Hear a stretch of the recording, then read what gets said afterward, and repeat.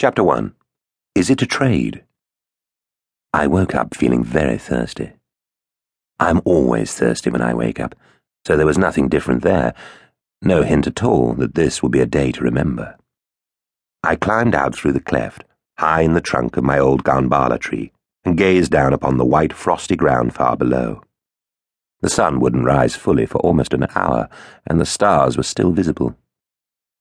I knew all 5,000 of them by name.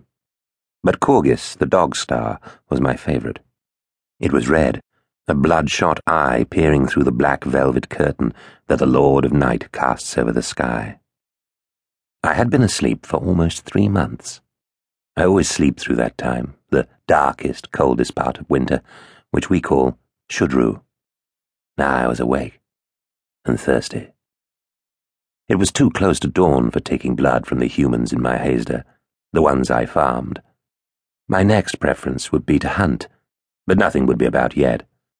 There was nothing to satisfy my thirst, yet there was another way. I could always go and intimidate old Rowler and force him to trade.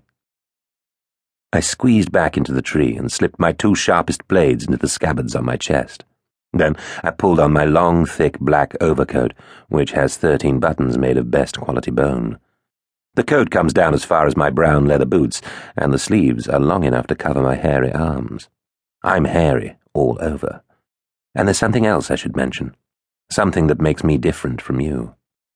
I have a tail. Don't laugh. Don't pull a face or shake your head. Be sensible and feel sorry for yourself because you don't have one.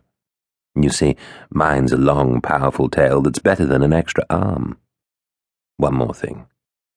My name is Slither, and before my tale is finished, you'll find out why. Finally, I laced up my boots and squeezed back through the cleft and onto the branch. Then I stepped out into space. I counted to 2 before flicking up my slithery tail. It coiled and tightened. The skin rasped against the lowest branch, breaking off shards of bark that fell like dark flakes of snow. I hung there by my tail for a few seconds, while my keen eyes searched the ground below. There were no tracks to mark the frost. Not that I expected any. My ears are sharp, and I awake at the slightest sound, but it's always better to be safe than sorry. I dropped again, landing on the cold, hard ground. Then I began to run, watching the ground speed by in a blur beneath my legs.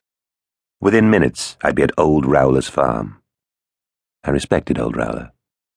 I respected him just enough to turn what might have been a cruel taking into a wary trade. He was very brave for a human. Brave enough to live close to my tree when many others had fled. Brave enough even to trade. I strolled along below his wooden boundary fence, but the moment I reached the farmyard flags, I blew myself up to the size that works best with most humans. Not big enough to be too intimidating, but not small enough to give old Rowler ideas. In fact, exactly the same size as the farmer had been before his old bones had started to weaken, his spine to bend. I rapped on the door softly.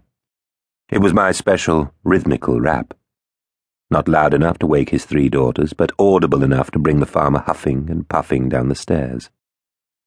He opened the door no more than the width of his calloused hand. Then he held a candle to the crack so that it lit up my face. "What is it this time?" he demanded, belligerently. "I'd hoped I'd seen the last of you. It's months since you last bothered me.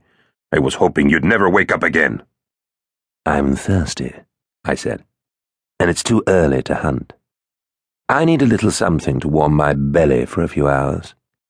Then I smiled, showing my sharp teeth and allowing my hot breath to steam upwards into the cold air. "I've nothing to spare. Times are hard," protested the farmer. "It's been one of the hardest winters I can remember. I've lost cattle, even sheep." "How are your 3 daughters keeping? I hope they're well," I asked, opening my mouth a little wider. The candle began to dance and shake in old Rowler's hands, just as I'd expected. "You keep away from my daughters, Slither."